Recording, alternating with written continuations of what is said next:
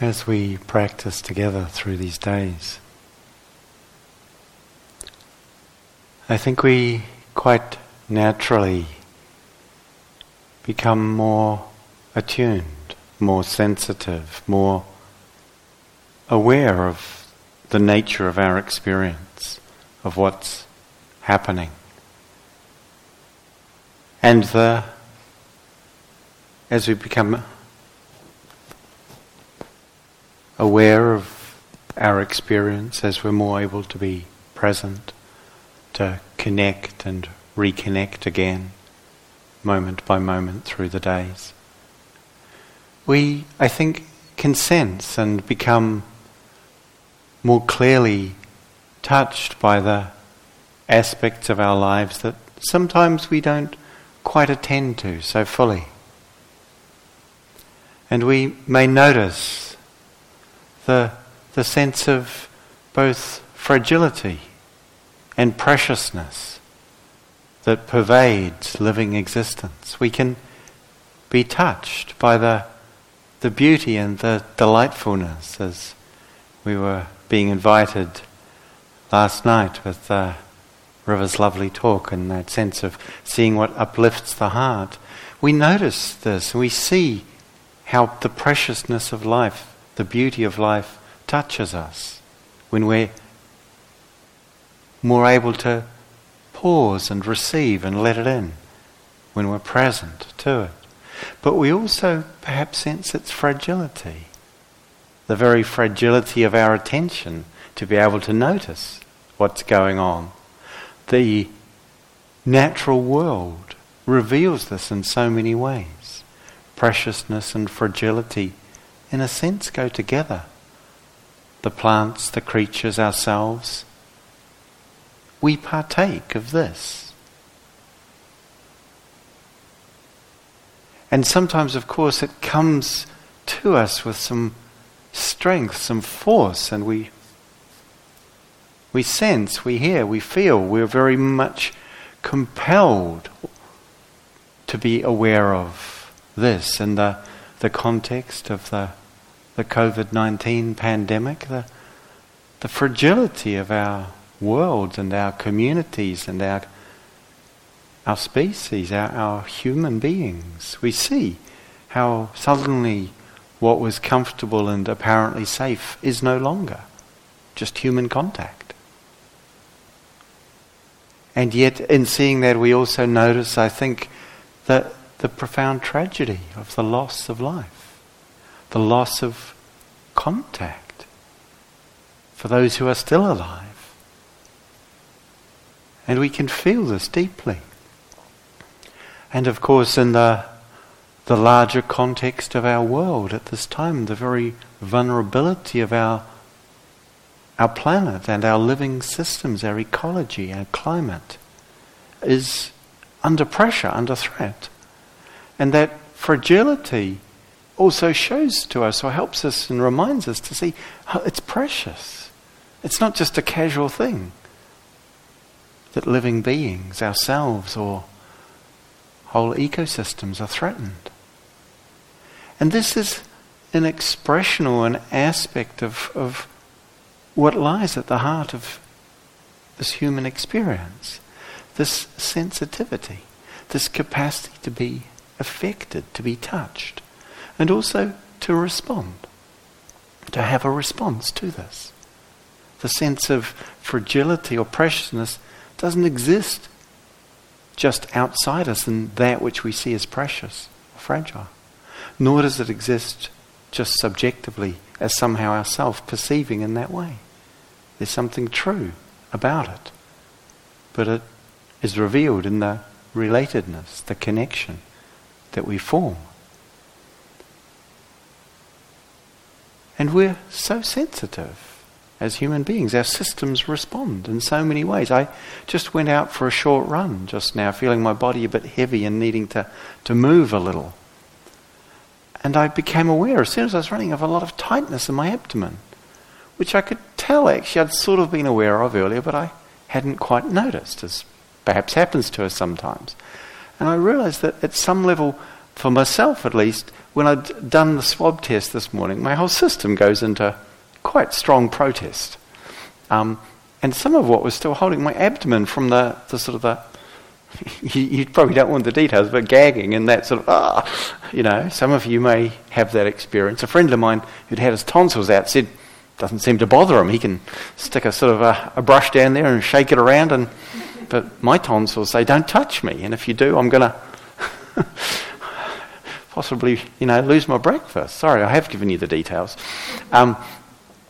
But it's like, and it's not just what happened then. It's like actually my system was still sort of guarded and protected and stressed. So I was just with that and breathing through that as I was running and just feeling that sense of, wow, sensitivity, human being. That's how we are, isn't it? Sometimes we carry things not just from the morning, but from days, weeks, years, decades, maybe lifetimes previously. And this reality, this experience, this existence that we are exploring, that we are engaging with, this is, in a way, framed by this aliveness that we experience. It's framed by this sense of being touched, being impacted, being impinged upon. And of course, we don't necessarily think about that because it's just what happens. It's been going on as long as we can remember, and probably from before then. In fact, certainly from before then. And so we just find ourselves emerging into existence, into life, trying to manage this condition. And to a large extent, we find ourselves to get or to stay comfortable, to avoid that which is uncomfortable, which is difficult, which impinges on us. And yet we can't. We can't. No one succeeds at this. Everyone tries. It's so human.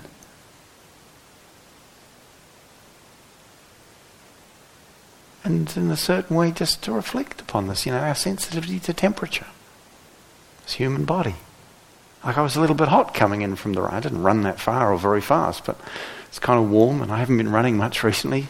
So it's like, hot.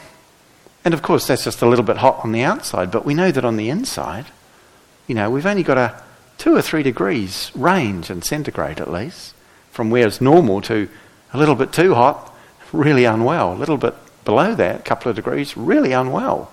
A couple more degrees, 4 or 5 degrees at the core of our body in either direction, and we're dead. So it's that sensitive a system. It doesn't function outside of this narrow range of temperature.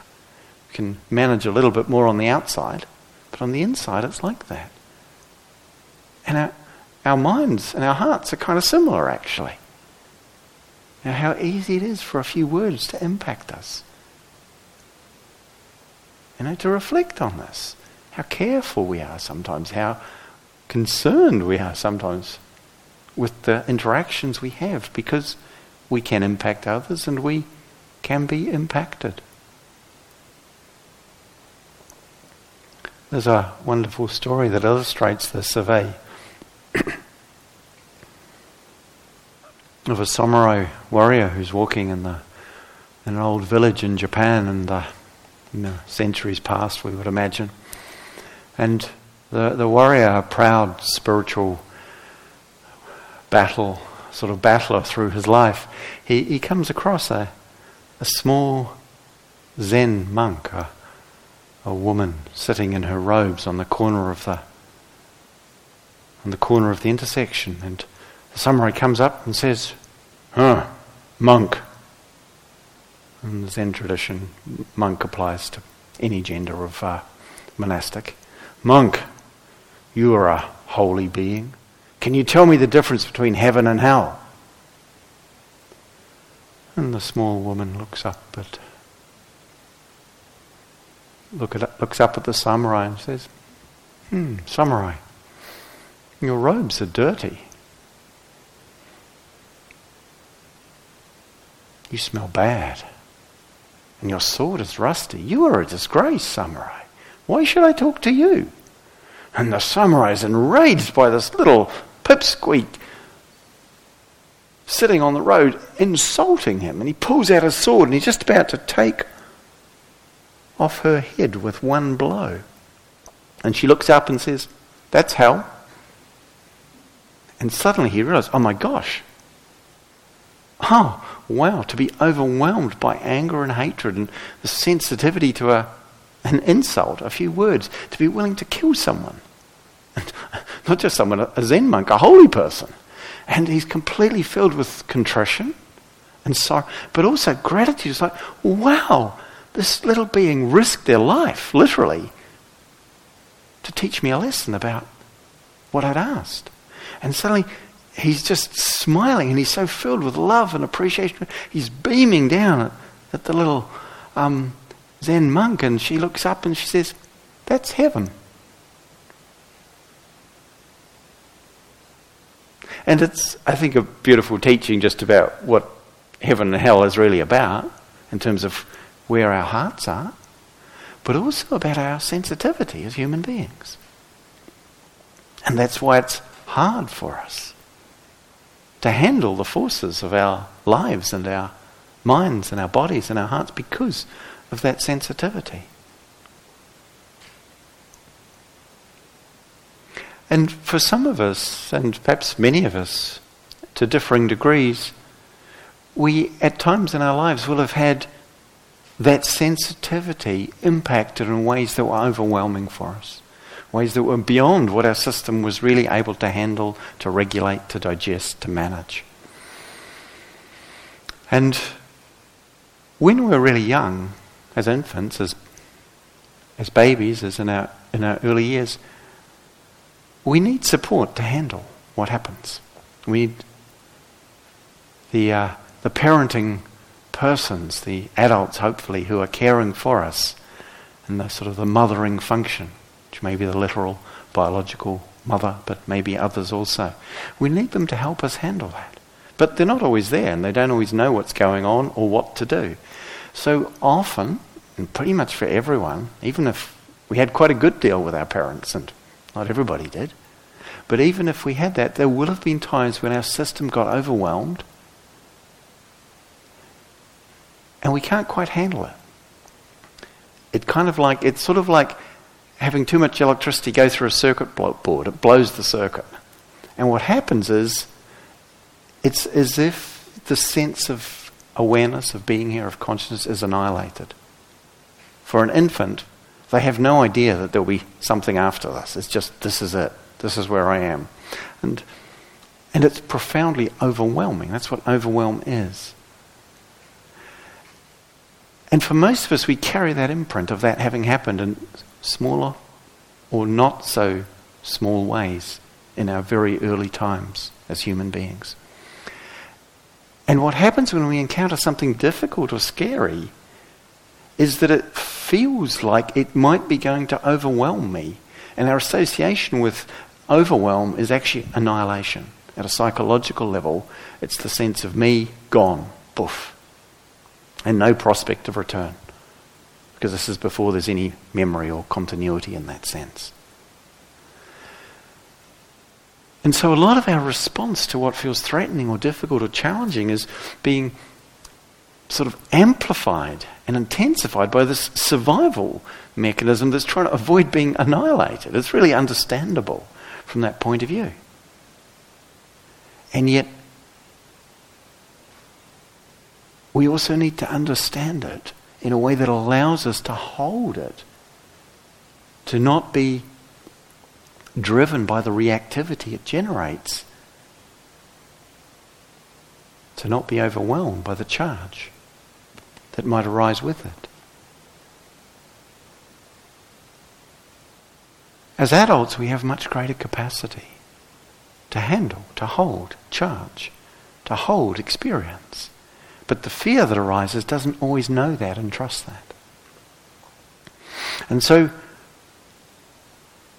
part of what's going on is at a certain level we're trying to avoid the replication of what happened to us when we were little. And we might ask ourselves as a question for our lives. And it's certainly something that I wrestled with myself as a sort of in my sort of, I guess probably primarily teens and 20s, without having any frameworks of understanding the biology, the psychology or anything of spirituality to support me in it, but that sense of, how much fear is in my life. And, the question that we might ask ourselves, how much of our lives, how much of our choices, how many of our actions are born out of the attempt and the effort to avoid what we fear? To escape what seems to threaten us with something that we imagine or believe may overwhelm us, and we react to as if it would annihilate us. Sometimes it happens when we're practicing and there's a little bit of pain in our body, and sometimes it's really appropriate to respond to pain, as we've said, and I hope you've heard us clearly say, sometimes we need to make a change in the posture. But sometimes what happens is there's a twinge in the knee and it's sort of like, ouch, and it's like, oh gosh, I wonder if something really bad is going to happen. And it just takes a moment for our mind to go, oh, bad knee, oh my gosh, and suddenly there's this image of being carried out of the meditation hall into the ambulance and the amputation and the life in the wheelchair thereafter. And it's like, wow, how quickly our mind goes from pain to profound tragedy. And what happens in that, of course, is that we stop paying attention to what's actually happening. We go into the mind that amplifies. So we can't actually give attention to what's happening to see, do I need to take care of this? Because I'm trying to grapple with a future or an outcome that hasn't happened yet, rather than attending to what's here. And so it's really useful to turn towards, to come into contact with, and to see what's happening here, to notice, if fear arises, what that's like as an experience. Mark Twain once very famously observed, he said, anyway, I wasn't there, he said, almost all of the worst experiences of my life never actually happened. And it's the fear that arises around the possibility that it might, that actually becomes that worst experience. And this is understandable. This isn't something wrong, but we need to understand it. It's like sometimes in meditation, things are quieting, they're calming, we're starting to feel, okay, this is nice, it's a little less busy or a little less noisy in here. And then suddenly the mind notices that it didn't think for a moment. And it goes, that's peaceful and calm. And then the next moment it's like, what if I never have another thought? And suddenly it's scary. What if I've lost that? Of course, you've noticed it's having plenty of thoughts while it's thinking about whether it might never think again. But it's like we get scared and we move away from something, in this case, simply unfamiliar. Just in case you're wondering, I've never heard it reported by someone that their thinking stopped during meditation. That happens, but didn't start again. It generally comes back. It's pretty reliable, sometimes before you want it to. But on the other hand, we're not here to bring the thinking to an end, as we've reflected and observed. And so what we're asked to do with this is turn towards it, as we've spoken in different ways, to see that fear is an experience that's always happening right now, in the present. It seems to generate an image or project a story of what will happen in the future. And it could be a verbal, linguistic, conceptual story, or it could just be an image and a sense of a picture, or both together. And it's sort of like we go into that movement into the future and we lose contact with what's happening here. And the practice invites us to turn back towards it and check and see what's happening, to give it space, to soften the tightening that happens. We can't always just get it to soften. We can't make it soften. I breathe through this contraction in my abdomen. It doesn't soften particularly quickly. But at least by breathing through it, it starts to move a little and open a little. And, okay, there's some space again. But it's also giving it space, not pressing it or pushing it to try and do that. And any place where we tighten out of that sense of fear, that reaction of feeling under threat, in danger. So good just to turn and notice, okay, it's tightened. Can I feel? Can I breathe? Can I soften? Can I allow? but without demanding that it relax or that it release or that it soften, because it might not yet be able to. But at least we start to sense it and start to contact it. And we can be so useful and helpful to bring that sense of kindness that we've also been speaking about, that sense of, oh wow, it's almost like, oh wow, this bit's really scared right now. Or this bit's desperately holding on to try and protect. It doesn't need to, but it thinks it does. It's like, okay, it's trying to help me out. It's rather than, I want to let go, sort of, or you better let go, It's more like, look, you're trying to help. Oh, thanks. You're welcome to take a break any time. and that, because that's what our body's doing. It's actually on our side. But sometimes, and of course when I say body, it's our mind as well that's doing this. It's our mind-body. But it's not always fully awake to, comprehending, and in touch with the whole of what's happening. And so if we bring some kindness, that can help hold that movement in the heart of fear. And just soothe and allow space for. Because what we notice is if we pull back, and that's what we tend to do with fear, with something uncomfortable, we pull back, trying to avoid, withdraw from, the world gets smaller, and smaller, and smaller. And we keep moving away, and it's something we do in our world so much, moving away from that which is scary or difficult. And actually, because it's the fear and the reaction itself that we're really struck, that impacts us, that's within us. It's not out there. We can't withdraw from that. So that then impacts on the smaller world that we're inhabiting by not going out.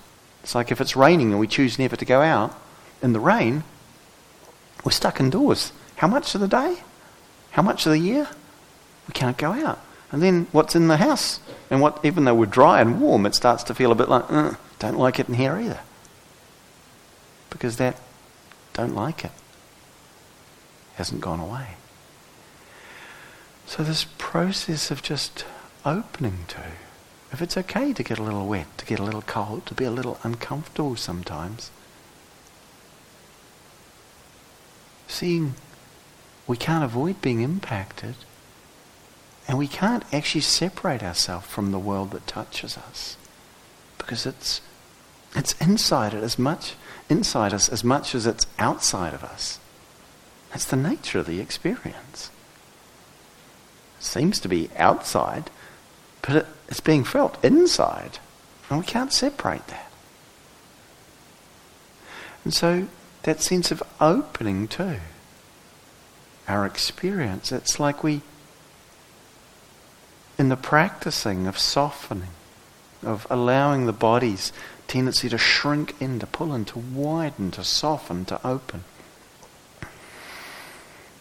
It's like we learn to step out of the armouring and the defensiveness that we've unconsciously developed in an endeavour to self-protect.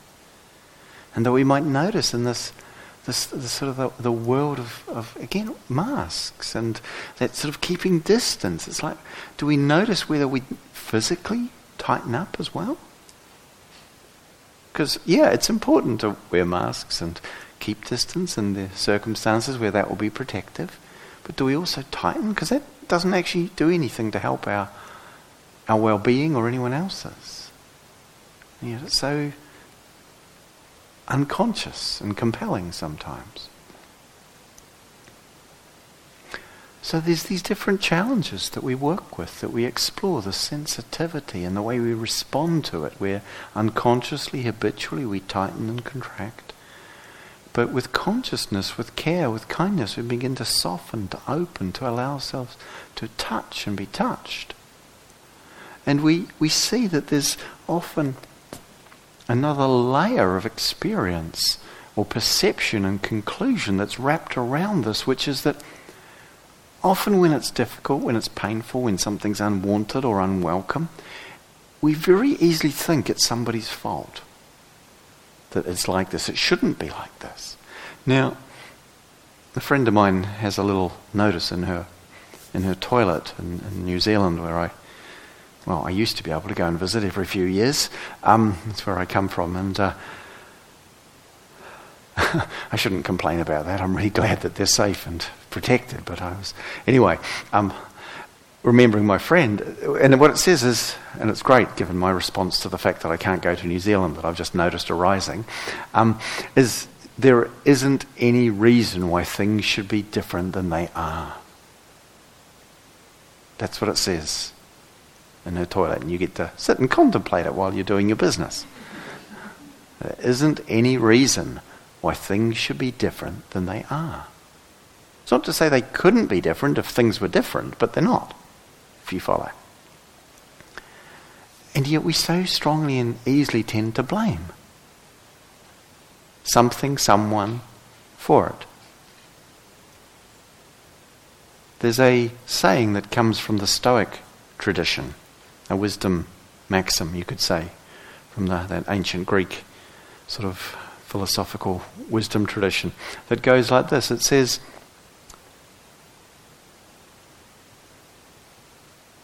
those who have not learned blame others. Those who are learning blame themselves. Those who have learned blame no one. And I think it's a really beautiful, concise sort of way of understanding.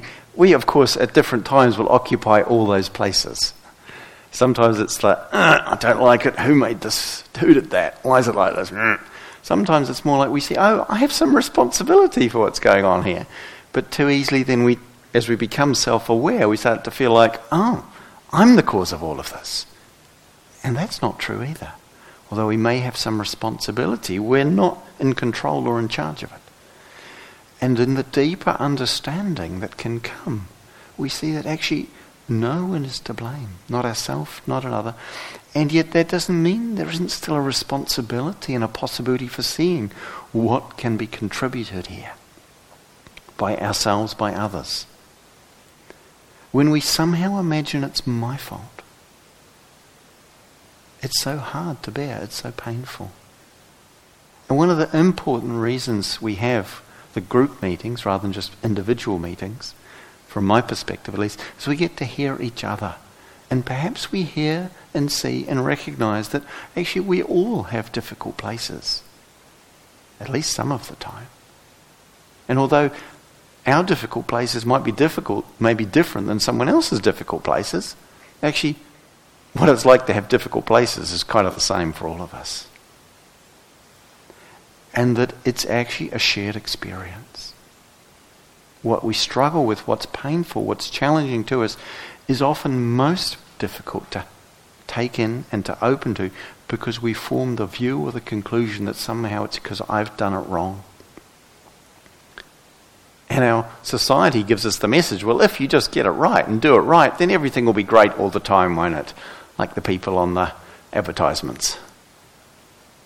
Or whatever, for whatever they're selling you to make you feel good all the time. It's like, that message is profoundly unhelpful. Because the truth is, we all experience that which is difficult. And when it's not just me or mine, it's something shared, then rather than being separated, feeling separate because of what we struggle with, whether it be pain in our body, our hearts, our minds, our lives, our world, rather than feeling somehow disconnected due to that, because when we judge or blame others or ourselves, we actually tighten, contract and withdraw, and then we feel separate and disconnected. When we see the nature of things includes these experiences, inevitably for all of us, and there's a softening of that judging, criticizing, blaming tendency. Again, not judging or blaming the criticism or the tendency to judge, because that happens too. But as it softens, then there's actually the possibility that we find a deeper sense of connection through our shared participation in what is not easy. Because that vulnerability and being subject to what is not easy is the same capacity and aspect of us that also allows us to be touched by what is beautiful. by what is remarkable, by what is precious.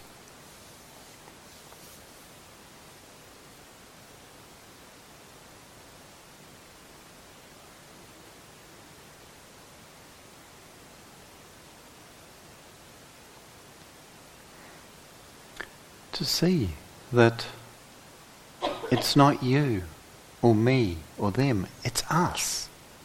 It's us here in this situation. And the Buddha spoke of this. And, again, as I think both River and I already mentioned, some, briefly touched on this thing about, sounds like Buddhism talks a lot about the bad stuff, the unhappy stuff, the miserable stuff. But it's like, because we need to understand that it's there and how to handle it skillfully. The Buddha talked about the fact that we can't avoid this. He talked about the body being subject to birth, aging, sickness, death. And it's sort of like, yeah, I know, but do we really have to focus on that?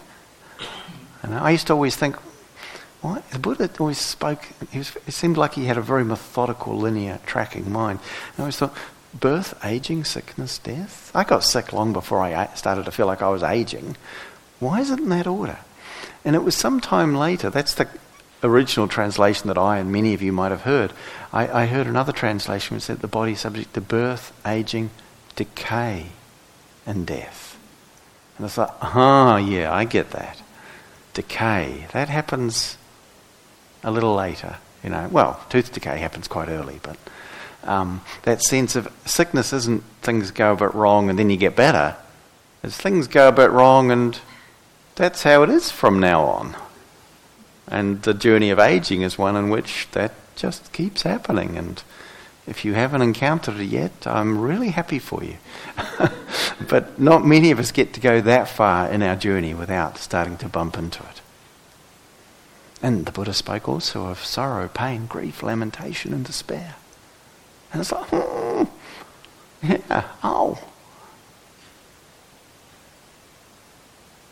And in this context, we sometimes think, well, surely, okay, my body is subject to birth and aging and decay and death, but surely if I lived this life well, then I wouldn't experience these things. Surely I could find a way to do it the right way and not have any of that.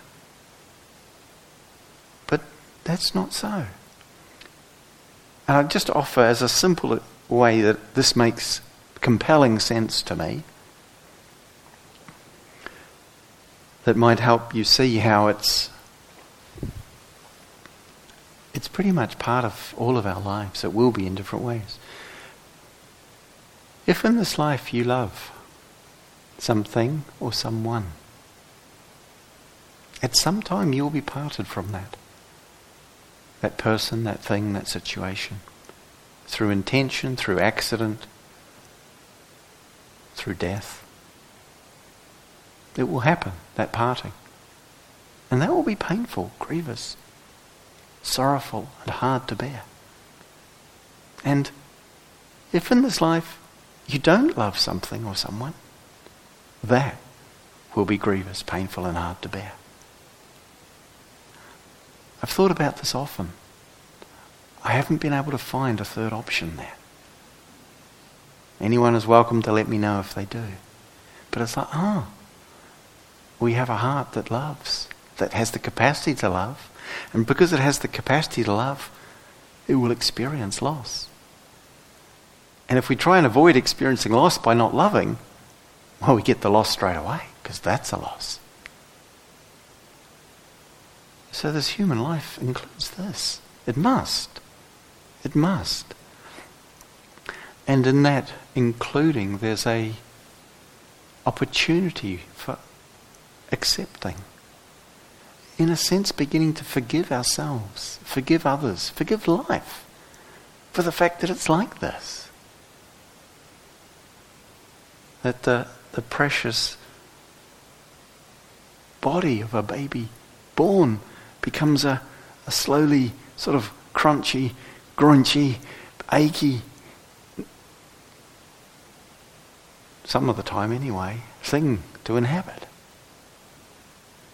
And that a heart can feel both exquisite sweetness and the raw devastation of loss.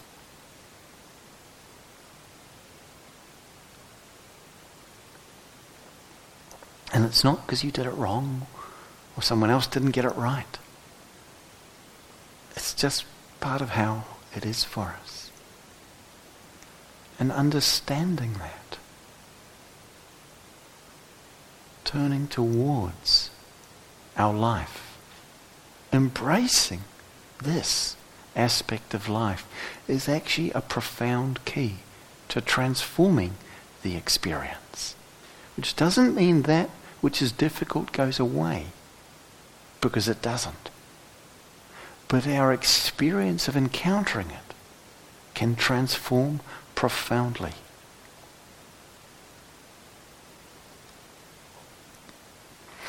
What we notice as we attend is this quality of attention that we're cultivating, that we're developing. In a way, it's kind of like moisture being brought to the arid, the dry, the desiccated, desertified territory of our resonance with life. Because we've withdrawn from it because we don't know how to handle the fact that sometimes it hurts. So we don't inhabit it. We live in our heads, in our minds, in our thoughts, in our ideas. You know, as that wonderful line from James Joyce, you know, Mr. Duffy lived a short distance from his body. You know, it's like, there's a cost to that. That as we get distant from and avoid some of the impact of our sensitivity, we also feel the profound loss of connection.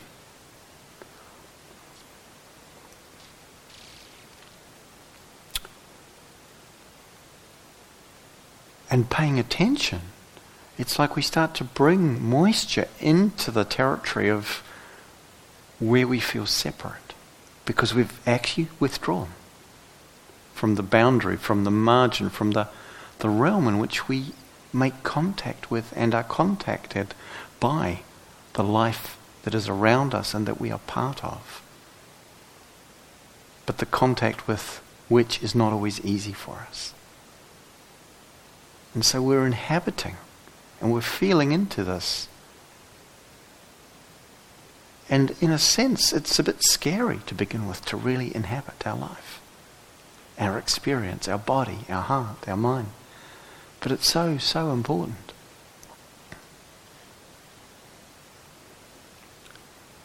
Three years ago, I travelled to Romania.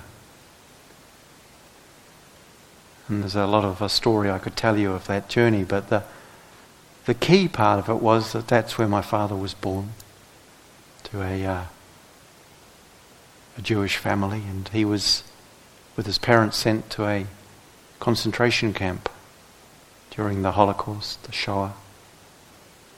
And he survived, although an infant, which was rare, though not unscathed by the experience. And he never talked about it or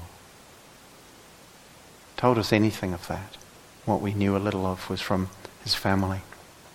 But no one in his family ever went back after they eventually immigrated to Israel. And I went back there because I wanted to meet whatever was of my history of that world. And it was quite remarkable because what happened there for me, and I won't try and tell the whole story, it would be too much, was that I found a sense of a connection to where this had happened and to what had happened there. That was both horrifying, because it was like what happened here was something traumatic. A population of 10,000 people out of 20,000 gone in that town. I found my great-grandmother's gravestone in the Jewish cemetery. She died before the war, so she was buried there. And on a little plaque of my great-grandfather who had died in the camp, that never made it back.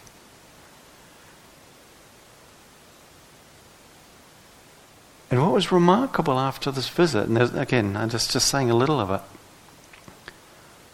when I started to talk to people, I found myself saying, so when I went back to Romania, I didn't go back to Romania. I'd never been there. And what happened to my family there was, I've never said that before. I've always said what happened to my father's family. It's like somehow I reconnected with the root that was there, but at the same time, it was like the horror of what happened was alive in me, and it was actually really quite a challenging time. But what I understood in a way that completely makes sense, because I've understood it in terms of meditation practice, but never in terms of that larger life circumstance, was that the trade-off my father and his family made was that they cut off from that horrific experience, but they lost the connection that they had to what they had as a lineage of a people who lived on a land for generations. And I never had that connection. And yet to receive the connection again required me to also be willing to feel the grief and the horror of why they'd disconnected. And for us as human beings, we have all our stories and our journeys, and there are so many that we have, many of which we don't know even, of what it was in our parents' or their parents' journeys that they couldn't hold or handle, and meant therefore they couldn't hold or handle their experience or ours, perhaps, in some way. But whether we know exactly what it is or not, the practice is the same, which is to turn towards. Gently and slowly, and not rushing, because sometimes we need to go very slowly, but to pay attention here, where it feels tender or raw. To pay attention here. To move with real caution. I spoke about this in one of the groups, that the way fear and anxiety arises for us, it says, danger, and we tighten and we kind of go into what might happen if, as if we could protect ourselves by imagining the worst outcome and trying to stop it. But in fact, when we do that, we stop paying attention to where we are. The appropriate expression of that care and concern is what we could call caution, which says, pay attention here. Notice what's going on. Move slowly. Check out, is it okay? So if there's some pain in your body, just go slowly with it. Move in, sense, is it okay? Maybe it is, maybe I need to move. If there's some strong emotion present, turn towards. If it feels like it's a bit too intense, it's fine to back off. It's fine to say, not now, but I'm just acknowledging, this is here. And we can back off without turning away and running from. And it's sort of like that we stay facing it and saying, I know this is here, but actually right now that's not the place for me to be so close. I can take a step two back. I can go back and say, okay, I'm not feeling into it, but I know it's here. I'm not pretending it's not there. I'm not denying its existence. And that way it's still held, but at a greater distance within the awareness. And that allows the process of a rediscovering a trust in our capacity as human beings, as adult human beings, that we didn't always have when we were little, to actually begin to handle and to transform what may otherwise appear to us as something beyond our capacity or overwhelming. Because otherwise what happens is we become exiled from our home, just as no one in my family had returned to Romania. And I visited the house in which my father was born, and he'd never been back. And for me it was so amazing. And to come into parts of our body or parts of our experience where maybe we haven't been before, maybe scary. But something precious and profound can happen. Because the ground of our life, which is here, which is now, which is present, which is this, is always available to us to come back to return to.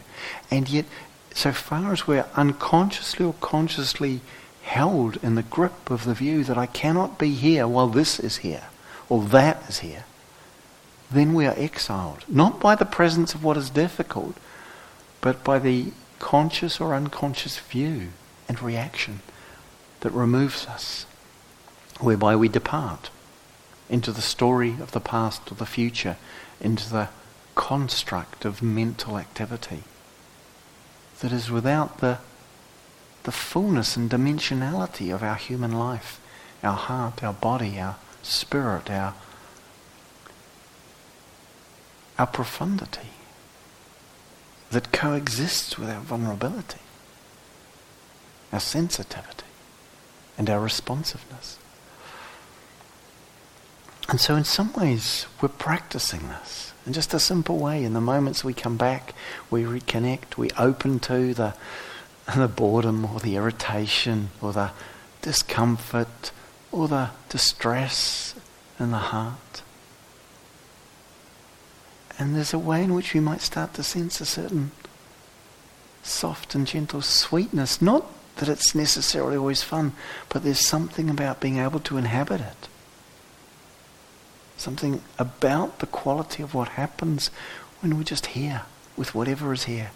Sometimes it's lovely and sometimes it's really not lovely. And sometimes it's really not anything at all, of lovely or not. But the quality of the attention, the presence, the sensitivity and the trusting in our place within this.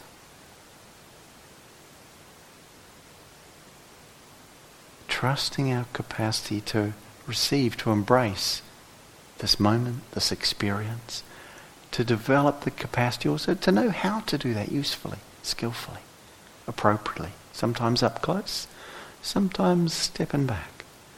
But it's as if the heart's capacity expands and the very sense of abiding in our heart opens up. It's like the heart is a doorway.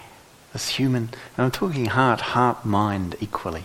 Sometimes talk mind, sometimes say heart, but the Buddha used the word chitta, which in the Pali language that his teachings were recorded in. Chitta translates to me both best as heart, mind, and most precisely described by, again, my teacher Ajahn Sucitto.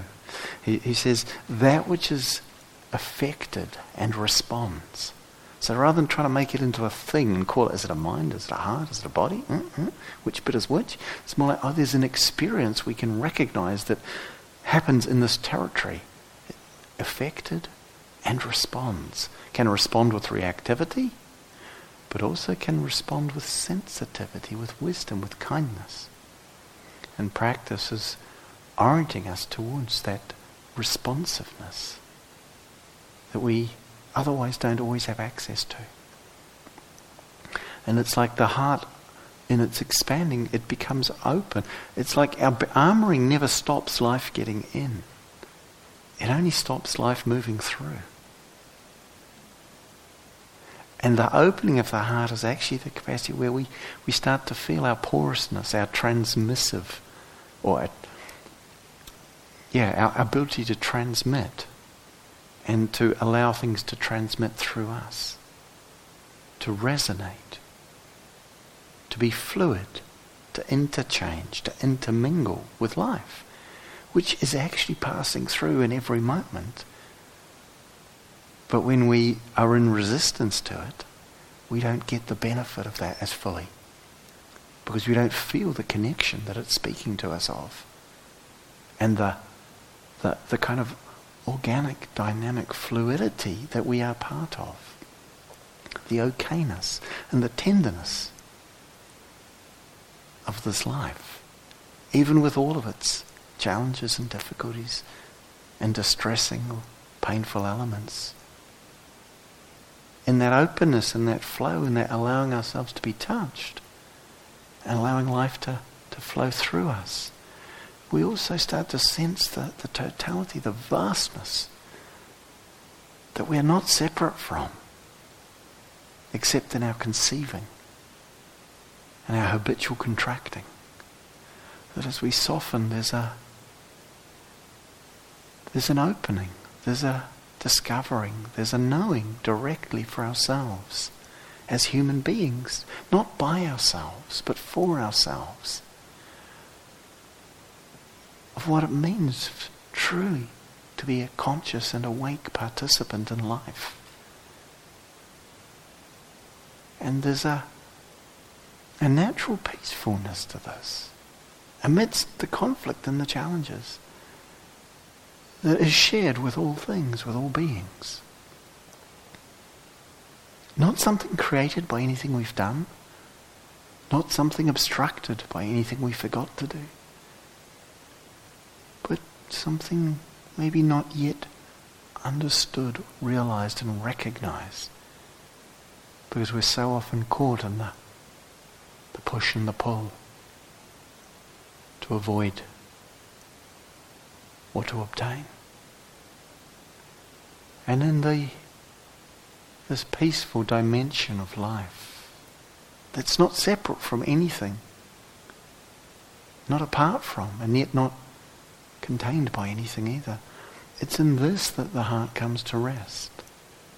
It's with this that the heart is at rest. This heart, mind, being, life.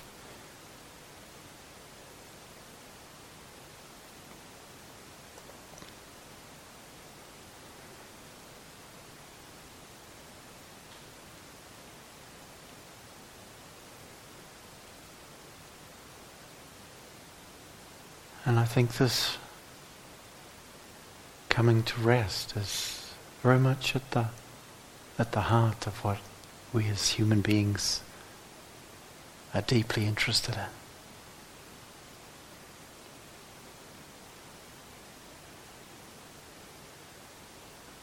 Something truly blessed, sacred and profoundly ordinary.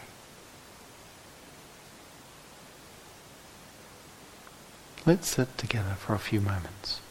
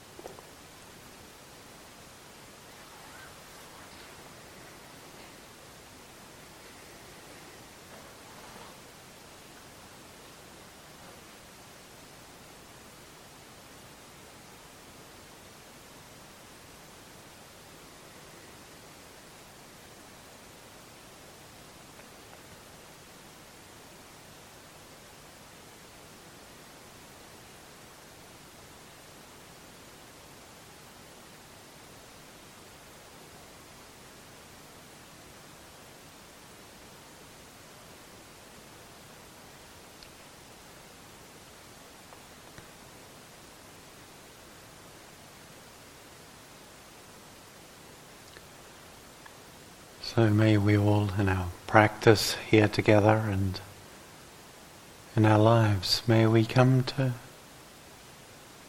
deeply know and understand the soft open heart of life in which we come to rest for our own well-being, for the welfare of all beings, for the welfare of all that lives.